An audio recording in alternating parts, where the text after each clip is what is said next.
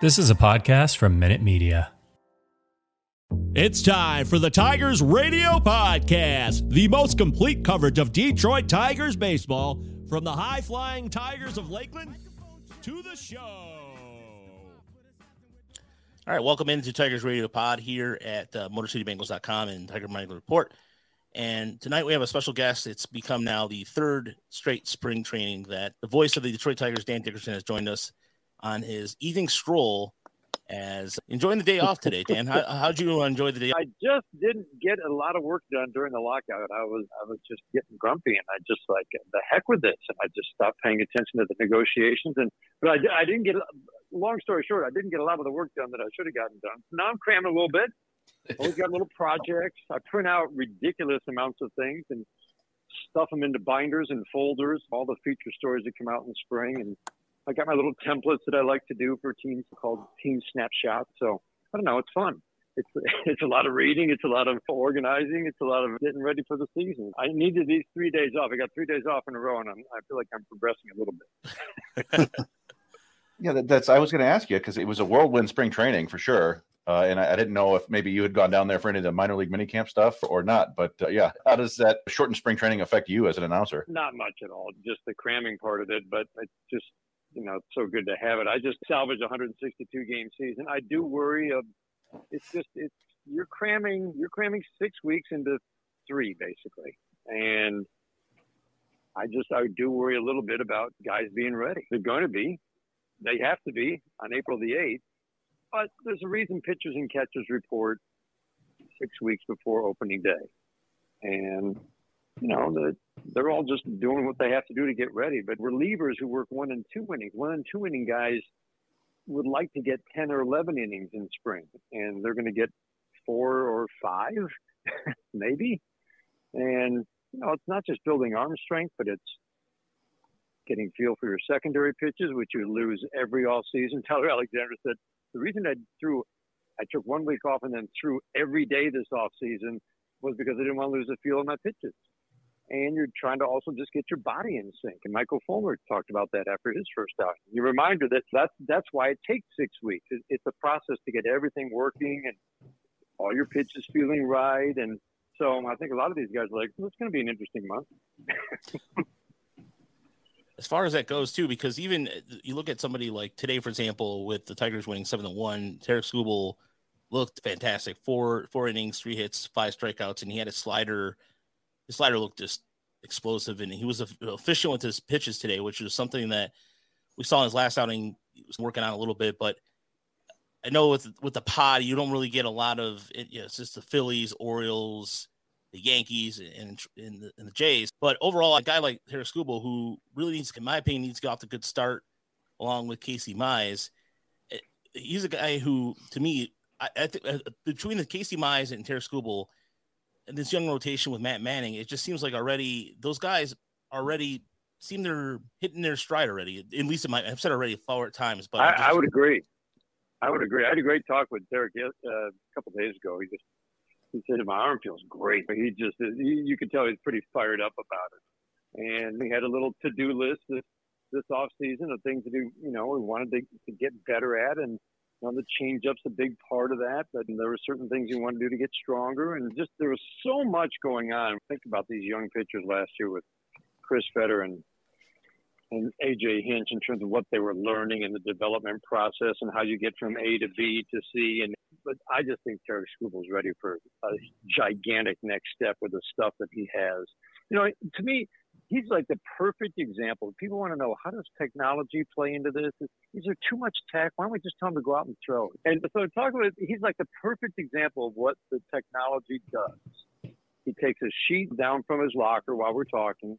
He's talking about how he wanted to, kill the vertical on his changeup and get the horizontal. He wants that fade from her. But then he pulls out a sheet and he's walking me through the numbers. And I was conversing with it because I talked to David Allende down here about what am I looking at when I see this horizontal and vertical.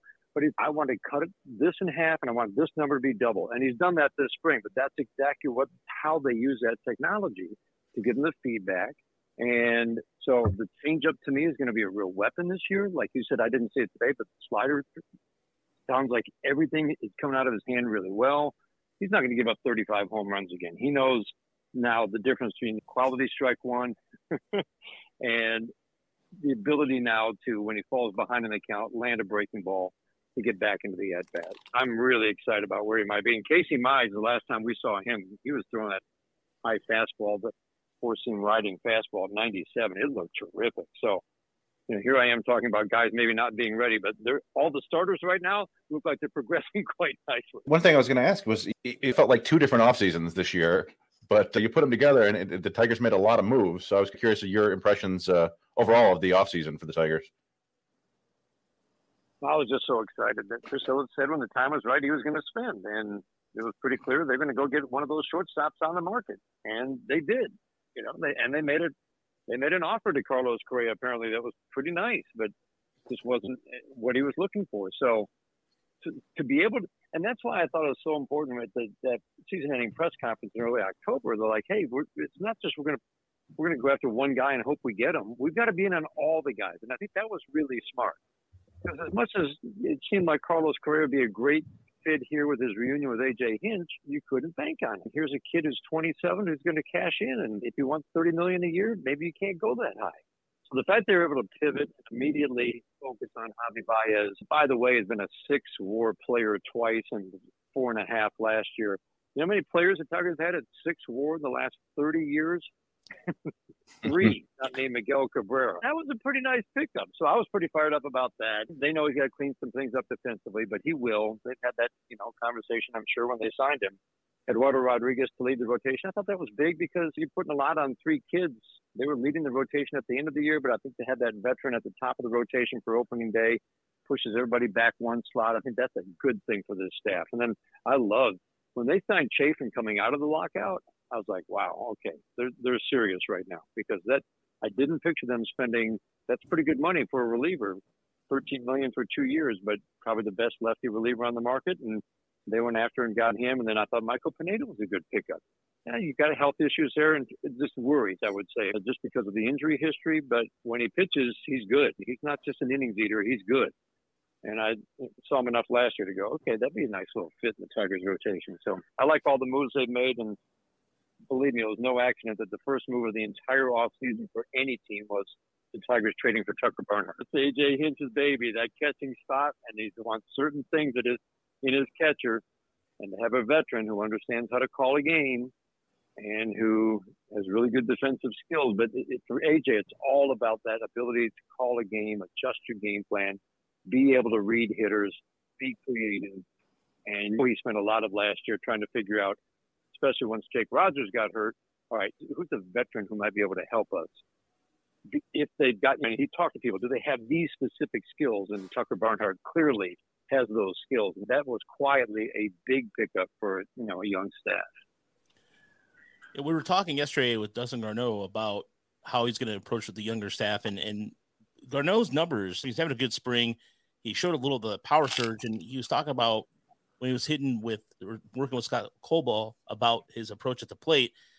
And I think we haven't seen 3 catchers on the staff since the early days of the 90s where Sparky Anderson I still never understand 3. I understand back then why 3 catchers, but I still think every time I look back at history, something like, wow, we carried Mike Heath. And anyway, I digress. Garneau, I think, is also, for me, based off some of the things I've seen and the way he approaches the game defensively, I think he's going to see a lot more time than Haas, who I think was going to play more in the outfield.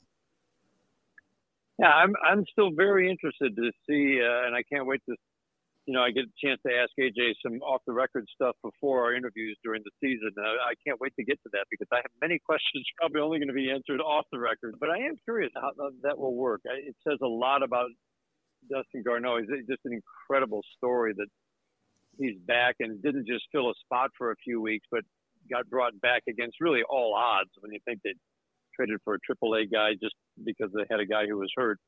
But he showed something with the bat. I think they love the idea of a little pop off the bench. They love his defensive skills and his ability to handle the staff. And I'm really interested to see how they balance. Haas is still going to catch. How many games can he play in the outfield? I mean, your 4th outfielder, you have to find a spot for that person too. So if it's Derek Hill and it's Eric Haas gets 2 righties for the guys you might rest against a tough lefty, for Baddoo and Green, if Green's the center fielder. So, I don't know. I keep going back and forth. I don't see a lot of at-bats for Garneau, but they didn't bring him back to sit the whole season. They'll mix and match, and they'll make sure they get those. I'll tell you what, A.J. Hinch in the matchup game, he's incredible. I've never seen anything like it, whether it's relievers, whether it's starters, but especially relievers matching up, whether it's playing guys in the right situation off the bench. He's unbelievable. So he'll find ways to get these guys at bats. If he wants 3 catchers, he's not going to let any of them sit. He'll get them all at bat. Dan, could you tell us a little bit about your first impressions about the defense up the middle this year? We know the improvements from what they've had in the last, say, half a decade with Baez and Scope and Barnhart, and whether it's Hill or Green. I think that's probably the story of this team going to 2022. Is the improved defense. And by the numbers, I really like defensive run save just because I think it's a really thorough system. And I do think the teams that end up at the top of that list every year in defensive run save, it's especially good on the team concept or on the team level. Sometimes on the individual level, there's like with Derek Hill, you're like, my eyes told me a little different, but they were obviously very poor last year defensively. I think A.J. Hinch is thrilled. That's a better defense, but it's thrilled that he's got, if Torkelson starts at first, you're going to have 4 regulars on the infield. We had, 5 shortstops last year, 5 second basemen. There's 153 lineups for a reason. It's not because, believe me, he would love to have a set lineup every day. And he's got that if Torkelson starts at first. He's got 4 guys who are probably going to start 140-plus games. Maybe a few less for Torkelson, but Jonathan Scope at second turns the double play as well as anybody. He might arguably be the best on the pivot at second base. So to move him back to second is a plus. Javi Baez had a great year a couple of years ago. The numbers have tailed off a little bit. A.J. Hinch thinks there's a reason why, but it's nothing that can't be fixed. We've already seen him make some great plays at shortstop. The athleticism is ridiculous, but also his history is extremely good, elite level, turning the double play. That's the biggest focus for A.J. Hinch. The number of double plays that weren't turned last year drove him crazy. Wow. And now you've got 2 guys up the middle who are at the elite level turning double plays. So that's huge. Have to cut down on the errors, mostly throwing errors for Javi Baez. I think they will because they work at it. Whoever's in center field is a plus. Derek Hill, I don't care what the numbers say, and I've talked to enough people to realize that my eyes weren't lying last year. This kid can go gap to gap as well as anybody. And remember how big Comerica Park center field is when you think about putting Riley Green out there every day. Here's a rookie who's going to be really thinking about his hitting, and that's a really challenging center field. You log more miles patrolling center field at Comerica Park than you do if you're in Cleveland or Chicago. And so that's where Derek Hill, to me, comes in. And that's why I think your up-the-middle defense is going to be far superior to last year. It might be one of the biggest one-year jumps we've seen in a long time. Catching is going to be a plus. It was a minus last year. Corner infield will be a plus. First base was a minus last year. It's just this is how you win championships. And A.J. Hinch believes that in his heart. You have to be good enough offensively, but you win it by playing tight, good team defense and has to go with your solid pitching. And I think it's going to be – I can't wait to see how much better because – if you project it out, it's like this should be a team that went minus 40 to plus 20, plus 30. I don't know what it's going to be, but it's going to be a dramatic improvement. It's going to result in a lot of wins. You know, I was curious about, you talked about Riley Green a little bit there. The big discussion basically in the Tigers universe right now is, are Green and Torkelson, are they going to come up and start the season? They've played pretty well so far in spring training. I'm curious what your impressions are of them so far. It just felt like early on, especially because they were at the mini camp and, you know, A.J. Hinch couldn't interact with them, but he can watch. And believe me, he watches. He sees how guys carry themselves, especially rookies. I remember he was so impressed with how Akil Baddoo last year came in as a Rule 5 kid who hadn't played above A-ball. And just the way he conducted himself, he looked like he belonged. He was confident, he quiet, learned, and just the way he interacted with veterans. He watches these things. I think he watched those two during the mini camp. He's watched them as we got regular spring training underway. They're just quietly confident, and I think he sees it. I think he's watching. He made the point the other day. They still need to do some things to make this team. I don't think he's just saying that. I'll be surprised at this point if they're not on the team because of how they've played so far this spring. Torkelson, they're both working hard on their defense. Again, they can't just go about their business, but they're competent kids because they've got talent. Yeah, they're going to be ups and downs, but can they be impact bats as rookies with the ups and downs? Absolutely. And there is some swing and miss in Riley Green's game, but I guess, what you're weighing now, is there any point to sending them down to Toledo to get some more at-bats there? Is there anything they gain? Sometimes you just bring guys up because there's nothing left to be gained. Even if you think they might not quite be ready, the next level of learning has to come at the major league level. And that's what I think is going to happen with these two. And I can't wait to see it. I know the veterans want it. These kids have worked hard, and just the way that AJ answers questions sometimes, a little twinkle in his eye. Somebody was asking about Torkelson's plate coverage the other day. Oh, it's a 1-1. He should be good. There was one other thing. When we talked to you last year, I don't think at the time you were really able to interact with any of the coaches. And I'm hoping that has significantly changed now a year later. And with that, wondering what you've seen from there are a bunch of new coaches, a bunch of developmental staff down there. I wonder what you've seen from them. Yeah, I haven't really introduced myself to Ryan Garko during the mini camp, and I know there's a whole lot of new people from the sports performance, sports science side of things. For Georgia Giblin, she says she's got several new people, and I know Ryan Garko came in and he hired a bunch of new people. So I really haven't met a whole lot of them. I just know that I was going over the conversation I had with Chris Fetter last year and just talking about how they use technology. And last year when we had to sit down, and we're going to do this again in a few days, which I'm really looking forward to, we was talking about when you use this technology to, you're measuring every movement on a pitcher's body. He said, we do this now down in Florida, so we have a baseline and then we measure them again.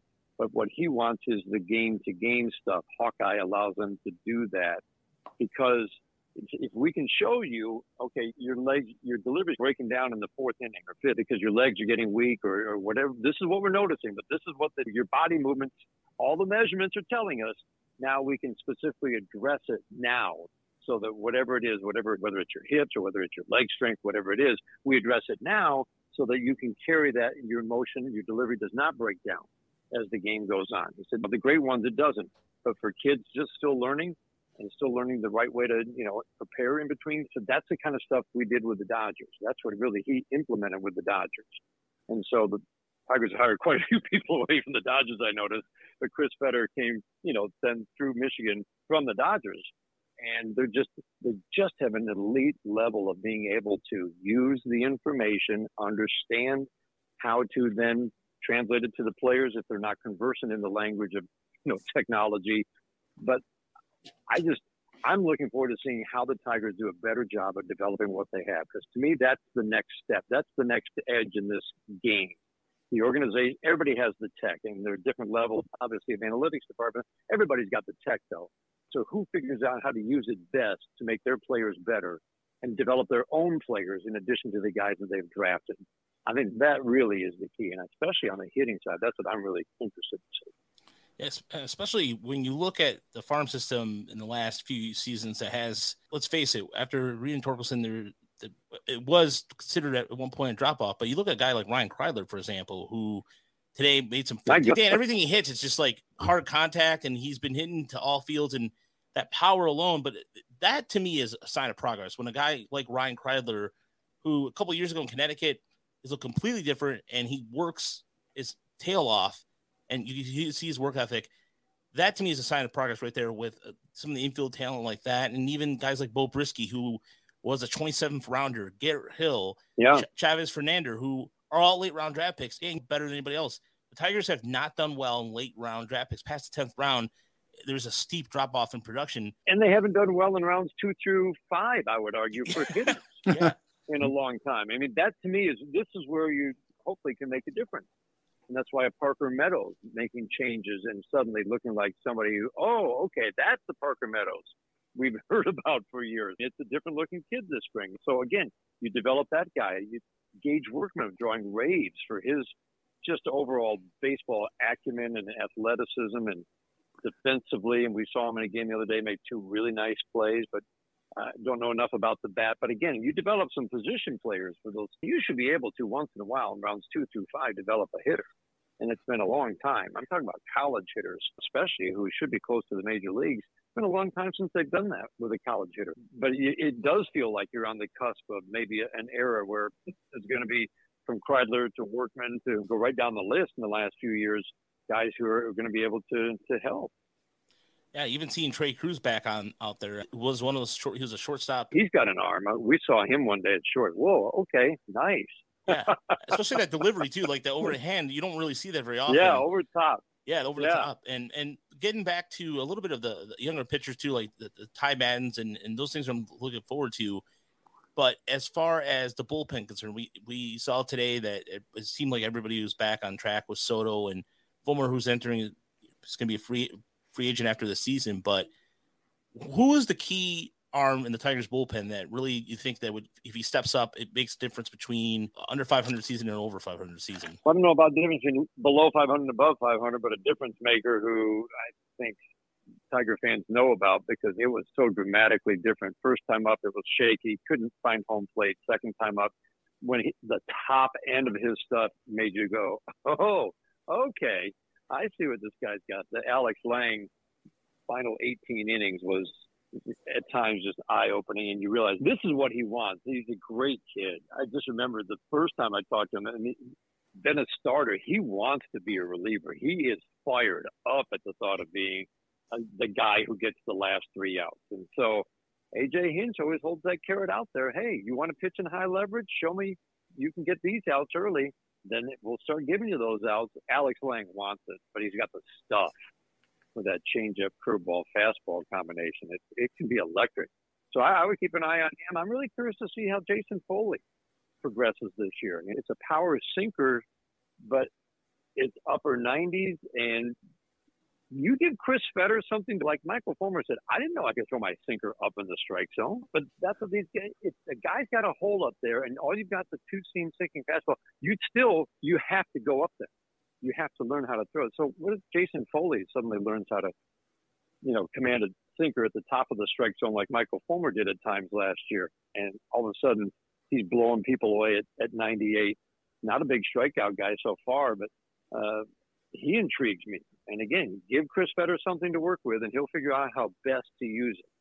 So those two, just in terms of guys who Kyle Funkhauser, I think is going to be huge. I thought he was quietly an MVP in the bullpen, one of the MVPs, just with the ability to work multiple innings and the number of big outs he got from the fifth and sixth inning to bridge that gap from starter to the back when Mize and Scuba were going 3 innings, and at other times when guys had short days. I thought he was just phenomenal, and the way he came back after being the first cut of spring was a great story. So those three added to Soto, Fulmer, Cisnero, Chafin has got a pretty good track record.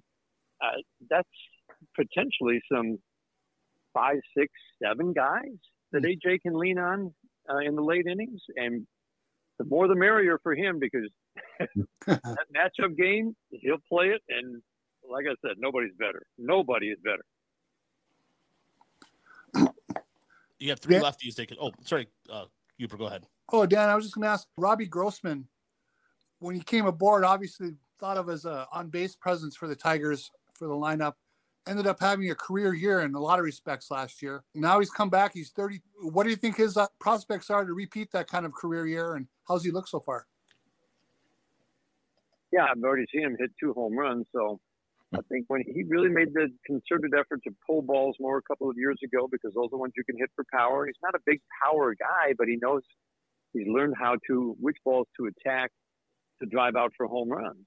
And it was pretty consistent in the power department last year. Yep. Will they fall back a little bit this year? I don't know. He's made changes in his early 30s that have resulted in better production. Now, I know he was mad at how many times he struck out last year.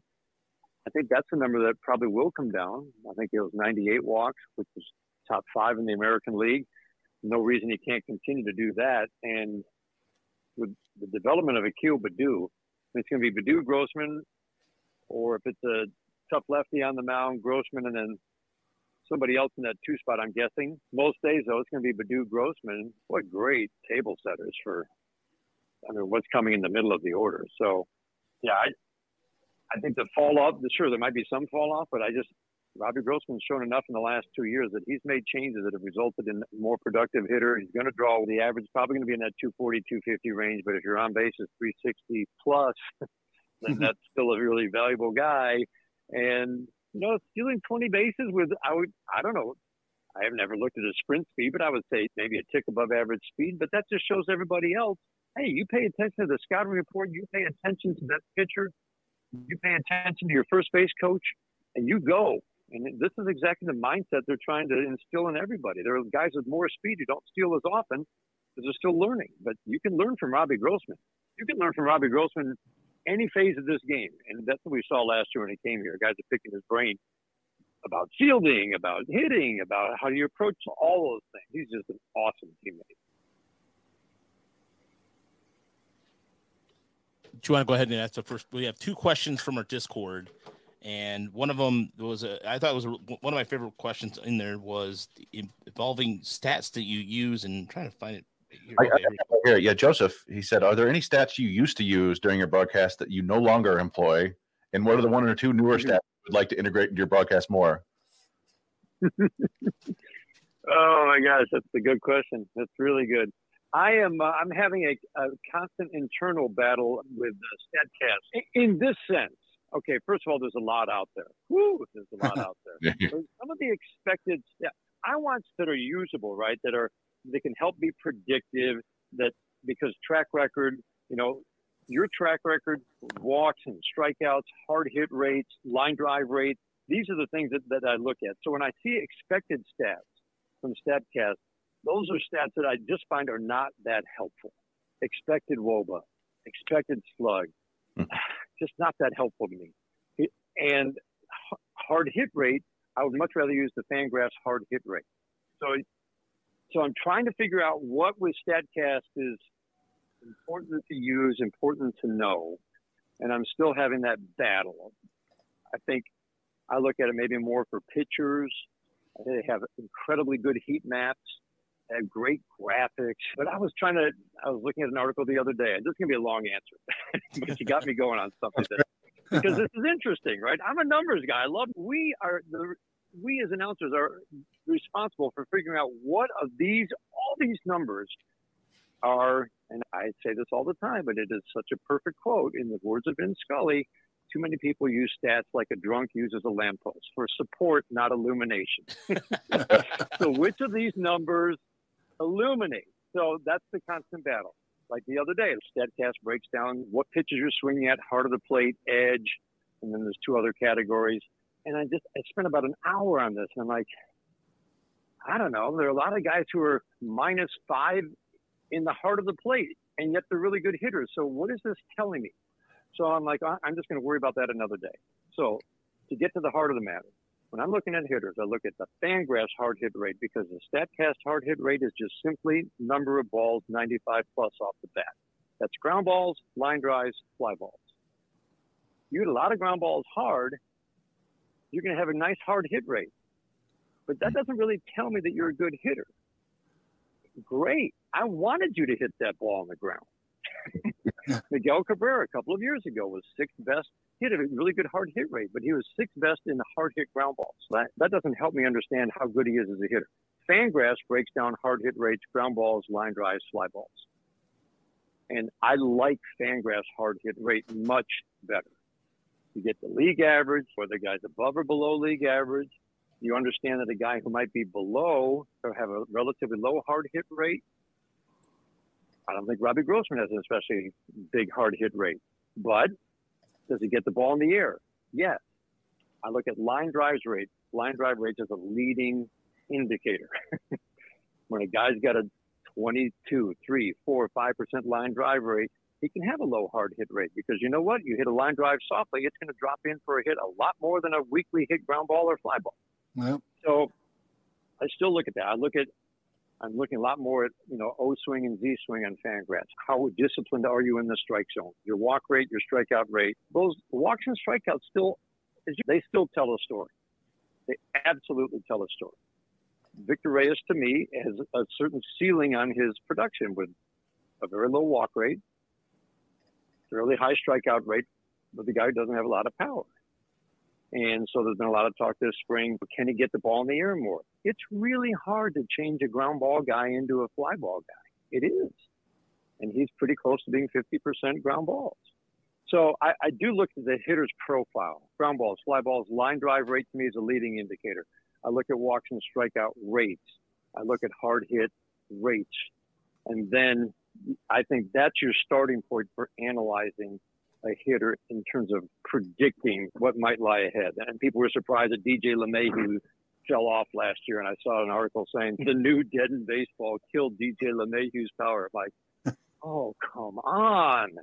First of all, it's the fourth best year for a home run. Second of all, this person really tried to use the StatCast numbers to show that it was the ball. But he was due for a regression because he's a ground ball guy who had an extraordinary number of home runs for fly balls the last couple of years. So it wasn't a surprise at all that his numbers went back to where they were last year because that was basically where he'd been his entire career. And he grew up in Coors Field. So that was more of a correction. So past history makes a difference. So it's a long answer, but StatCast stuff is fascinating to me. But we get a little bit too caught up with talking about exit velocities off, too much. Just like that was like he crushed that ball. I should be able to say that. I don't think fans want to hear 100.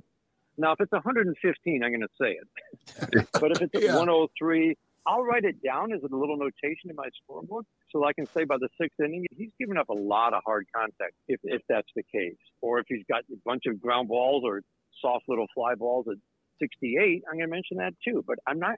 You can't keep throwing numbers out. You can just say he's induced a lot of soft contact. That's way better to me. That he's induced 6 ground balls under 80 miles an hour. It's just too much. So I don't know. It's a balancing act. It really is. I think I still think with weighted on base is still. I probably don't use it as much as I should, but if you look at OPS plus and weighted runs created plus, the top 10 lists are just about identical. And if you throw in weighted on base, which is probably the best single gauge, those top 10 lists are all really similar. So I still use OPS plus a lot and OPS because I think you just can't throw too much at fans. But what I should know is I should know some of these stats. I should be able to say, okay, that hard hit rate is misleading, right? Because he hits a ton of ground balls. So I've got to be able to put things in context. I think that's my biggest job. And then you can't overstat a broadcast. But I should know the numbers and I should understand them and I should understand how some of these new numbers are being, I think, misused. Yeah, especially because something like spin rate, for example, everybody talks about spin rate. In some cases, at least in my opinion, irresponsible because.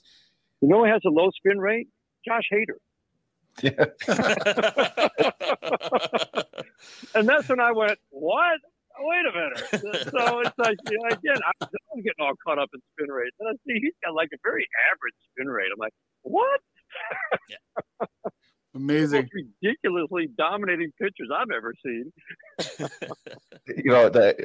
So yeah, you're right. We get caught up in it, and then it's realized you have to use stats responsibly. Society for the Responsible Use of Statistics is a very important society, and they try to make sure that we use these things responsibly. Yeah, one of my favorite things to do to frustrate myself is to go at Baseball Reference and go look at through the lens of modern statistics and see a guy with basically a pitcher with like 10 more season lose to a pitcher with a 2 WAR season. David Steve. Yeah, and it's because his win percentage was bad, not just that he had wins. Yeah. He was 20-15, so no good. Yeah, WAR as applied to pitchers doesn't seem to be quite as. Although I will say, Baseball Reference WAR to me, if you add up the position players and pitchers and the WAR totals every year, and then you add it to 48, it's amazing how close it comes to telling you how good this team was. They had 97 total WAR wins. When you add it to 48, like I was looking at Toronto and Chicago, and who were the 3 teams I was looking at today? Toronto, Chicago, I think maybe the Red Sox. They were all within a couple. In other words, it tells you. I was trying to figure out how many good guys over like 2 WAR do you need on your team. I'm trying to get the Tigers to 90 wins this year. Yeah, there you go. I was looking at that, and so I do think WAR is pretty very useful. It's not a be-all, end-all step, but it's pretty useful. But I do agree for pitchers, it's still not quite maybe where it needs to be. Seems like there's still some debate about that. Now it's going to play a part in compensation for some reason, but whatever. That's a whole other. Yeah. Even I think Sean Foreman was saying, please, no, that's not the point here. You're talking about 0.8 WAR. Come on now. Yeah. Come on. Especially, I feel bad for the relievers because there's for WAR. That's a terrible idea. Just a terrible idea. But at least we have baseball. So, yeah. Deal with that. So the Tigers open up next week against the White Sox, and we had a White Sox podcast on last week. And out of all the teams in the division, the White Sox and the Twins are the contenders. And my final question is, in terms of teams off seasons, we know Cleveland didn't really have one. It was pretty much like it was like a whisper in church. It didn't really go too well. And Kansas City made some moves, but I don't know. But the White Sox and the White Sox had added quite a bit to their bullpen. But talking to our White Sox podcast folks, it's grim down there. They had this kind of really, because they felt because they're not worried about the offense, but Andrew Vaughn's hurt, so he's out for a while. They don't have a trade for an outfielder, I believe, but they really haven't had. They didn't hit with big power last year, which was interesting. But again, they didn't have. Yeah, and even with the Twins with the signing of Correa, they addressed the rotation with the trade of Sonny Gray, and in addition to signing Chris, whatever I'm drawing a blank on who's the other. Signed Dylan Bundy. But I think this is an opportunity for the Tigers in a division where Chicago hits Detroit very well, no matter what. But the Twins, I think, did not do enough to, I think, make the play to win the division. I don't know. What are your thoughts about the other teams in the division before we? Yeah, I think the Tigers have an edge over the Twins, and I go to the rotation. The reason why I think they're not far removed from being really good, but I like the Tigers' depth in their rotation better than the Twins. I just think Mize, Manning, and Skubal are going to continue to progress. And I think Eduardo Rodriguez said, the White Sox, they're freaking good. I don't know. I'm not quite sure what they're fretting about there. And it has to be one of the most underrated pitchers in the American League. My God, that guy leads that rotation with Cease and Giolito. He's just a freaking horse. That guy is impressive. And I think that's a pretty key piece there. I think their rotation's terrific. The bullpen's good. They didn't have – what they have Jimenez and Robert for last year? I think I pulled it up. It was a very small number of games, 120, something like that. If you got those guys 300 games this year, let's call it 280. That's a huge – they're scary. But you know what? They didn't have a good defense last year, did not improve their defense. That matters. And I think A.J. Hinch relishes these. This is a statement series. You guys, I'm not big on statement series. I think it's way overblown, but opening day, this is a statement series for the White Sox. I believe it. Just send a message. Things are different this year, guys. A joke, but I think the players actually secretly, or not secretly, but they're just quietly, this is good. We get to show Chicago it's different starting on opening day. They're good. They're really good. They were 16 games ahead of the Tigers last year, but believe me, the Tigers feel it's one thing if you did nothing in the offseason. Yeah, we're going to contend this year. We're going to chase the White Sox. We're going to unseat the White Sox. That's not realistic. Okay, you finished with 77 wins, and you added what the Tigers have added this offseason, and potentially Green and Torkelson, and your three young starters who everybody agreed when they were prospects could all be number one guys, could all be better this year. It's very realistic to think that they could chase down the White Sox and unseat them at the top. White Sox are heavy favorites, no question. But can it be a race this year into deep September? Absolutely. Yeah, you get the sense there's a lot of optimism among the Tigers fan base right now. And so I know people can't wait to hear you call opening day there next Friday. And we really appreciate you spending your evening with us. I know you're out and about walking, so spending this time, we hope it was worthwhile for you. And I don't know if there's anything other than. I enjoy it. I always enjoy the conversation, guys. You have anything else going on that you want to promote other than calling these games? No, just can't. I'm so glad even though we did lose a couple of days of the All-Star break, I'm just so glad we have a 162-game season, and I can't wait. I think this ballpark, it's going to be full in the midsummer months when school lets out and we have some nice weather. That ballpark is going to be full because this team's going to draw some fans. It's going to be fun to watch. Yeah, we can't wait. Thanks so much, Dan. All right, guys. Great talking with you. All right. Thank you. Thank you, Dan.